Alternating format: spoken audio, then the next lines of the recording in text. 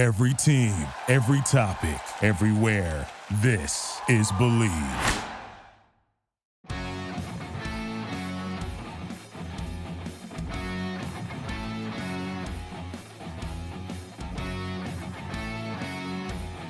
Hey everyone, welcome back to the Patriots Report here on the Believe Network. I'm Christopher Price of the Boston Globe. This is a special late night edition of the Patriots Report. We're breaking down the Patriots preseason opener, a 23-21 loss to the New York Giants, what we liked, what we didn't like, and a few things that stood out. But first, I want to let you know this episode is brought to you by BetOnline. BetOnline is the fastest and easiest way to wager on all your favorite sports, contests, and events with first-to-market odds and lines. Find reviews and news for every league, including Major League Baseball, NFL, NBA, NHL, combat sports, esports, and even golf. BetOnline continues to be the top online resource for all your sports information, from live in-game betting, props, and futures. Head to BetOnline today or use your mobile device to join today and make your first sports bet. Use our promo code BLEAV50, that's BLEAV50, to receive your 50% welcome bonus on your first deposit. BetOnline, where the game starts.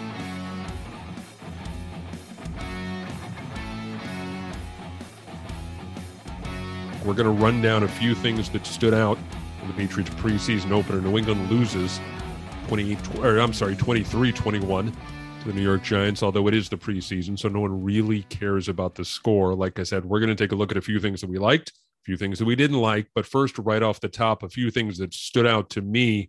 Play calling, obviously, is the major topic of this team this preseason, and it really alternated. It looked like, at least from the outside, it looked like it alternated throughout the night. You take everything with a big grain of salt, but there was some good offensive rhythm at times from this team. Obviously, there was no Mac Jones at the start. They went with Brian Hoyer, then transferred to Bailey Zappi. You saw some cases where Joe Judge was taking the reins. You saw some cases where Matt Patricia was obviously calling the plays. Patricia was actually in there as the play caller when Hoyer started the game under center, and then when Zappi went in, they changed it to Joe Judge. So that's where we are at this point. You know, there's really no more clarity than we had at the start of training camp. So I did think it was interesting that after the game, Belichick said that the Patriots are, quote, going through a process, and it was beneficial for both Judge and Patricia to handle the play calling duties. And he was asked if he's going to name one guy before the start of the season. He said, quote, don't worry about that.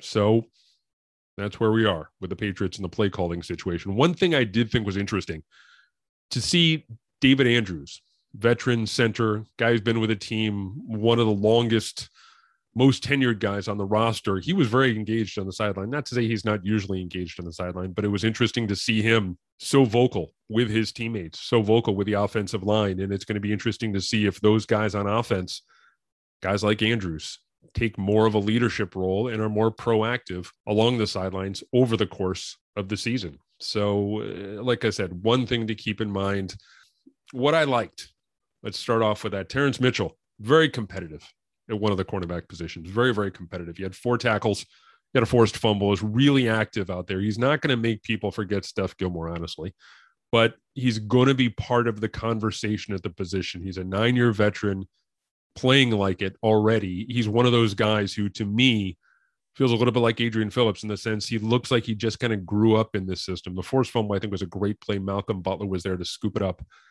He looks like the kind of guy who is going to be part of things at the cornerback position for this team moving forward if he can stay healthy. The other cornerback, one other cornerback note here, that something that stood out to me was Marcus Peters didn't play. And I thought that was interesting. And that, to me, suggests that the team views him as a key piece of the defensive puzzle. I really like Marcus Peters. I'm big into Marcus Peters at this stage of his career. He's a guy who can play multiple cornerback roles. Although they had him in the slot, it's my understanding, over the course of the first couple of weeks of camp. I don't know if they're going to keep him there. They're going to move him outside. But this is a guy who also played on the other side of the ball in college, has extensive special teams experience. So that's all going to be part of the discussion around Marcus Peters when it comes to getting him on the field. But the fact that he was not on the field tonight, I think, was very interesting and suggests to me, again, that they already view him as an important piece of the defensive puzzle. Another thing, I wonder if we should be talking more about J.J. Taylor as a possible replacement for James White. Look, I don't think that he's going to come in and be the second coming of White. And He's going to be the latest in a long line of talented third down backs, Kevin Falk, Shane Vereen, Danny Woodhead, Deion Lewis, and so on and so forth. But there were certain moments on Thursday where you said, I can see it with him. I think that there's still things that he needs to nail down, including the fact that I don't know if they're all that comfortable with him yet in blitz pickup, but he's going to be part of the discussion, just like Marcus Peters and Terrence Mitchell at cornerback. You're going to see people talk about JJ Taylor at the very least because of his body type. I also think that he flashed positively in the run game, the return game. I'm sorry. He had 16 rushing yards, 11 yards receiving.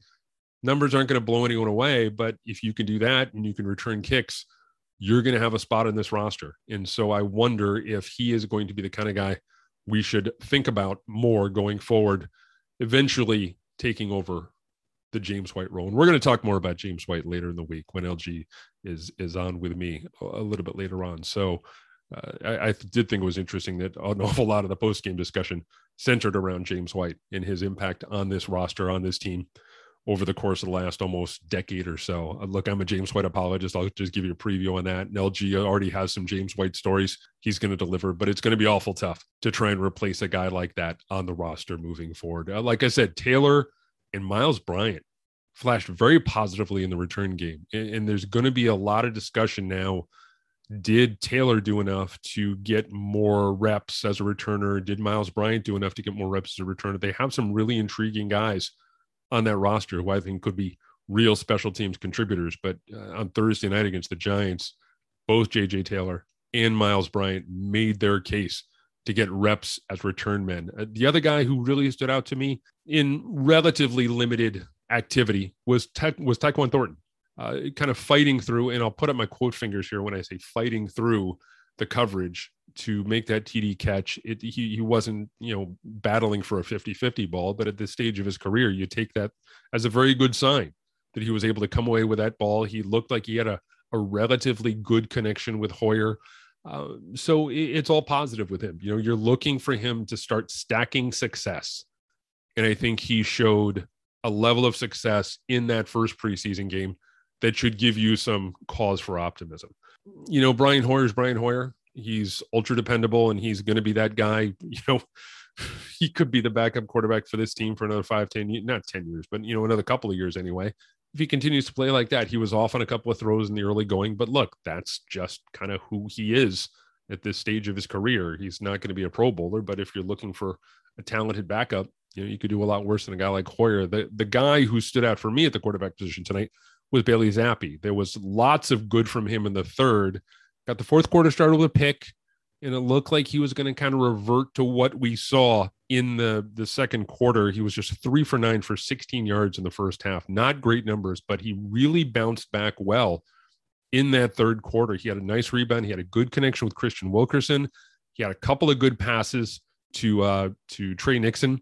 He slowed things down a bit because it looked honestly like he had some early butterflies. And so I don't know whether it was the defense he was facing. I don't know whether it was him. I don't know whether it was the coaching staff. I don't know whether it was play call, whatever the case may be. He looked like he started to kind of slow things down a little bit and let the game come to him. And the numbers reflected that. He had a really strong finish. He went 19 for 32 for 205 yards with a touchdown and an interception, again, after going 3 for 9 for 16 yards in the first half. Look, you take it all with a grain of salt because you understand that he was playing against 2s and 3s in the middle of August. But at the same time, there's something to build on there with Bailey Zappi. It's a little bit like Tyquan Thornton, where you just wanted them to get their feet wet. You wanted them to get a little taste of NFL life and not appear to be overwhelmed. There were times in the early going where Zappi appeared to be overwhelmed, but I think he was able to rebound very, very nicely and put up some good numbers down the stretch. There was, like I said, there was a good bounce back from Trey Nixon. He had a first quarter drop on a third down pass play that I thought he absolutely had to have, especially for a guy who's on the bubble like that. But he had 4 catches for 81 yards, a mostly solid performance. I think he had 8 targets.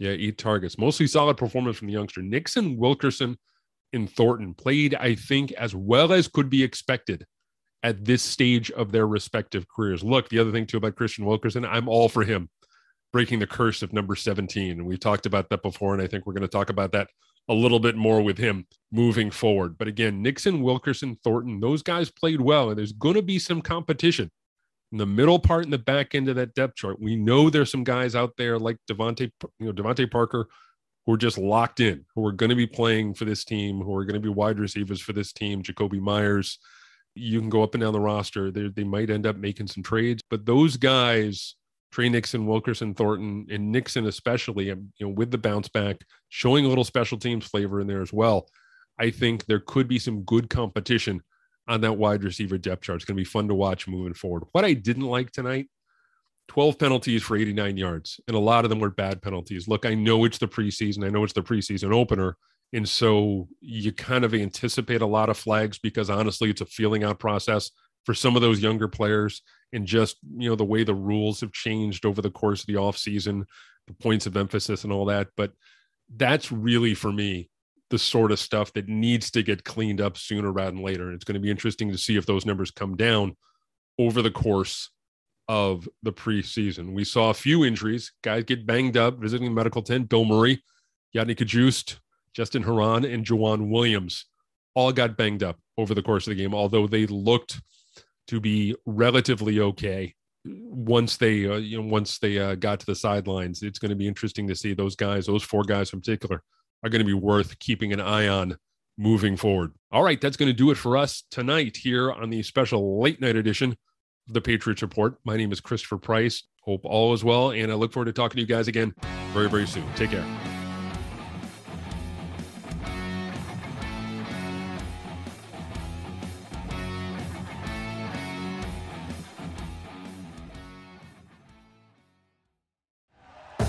Thank you for listening to Believe.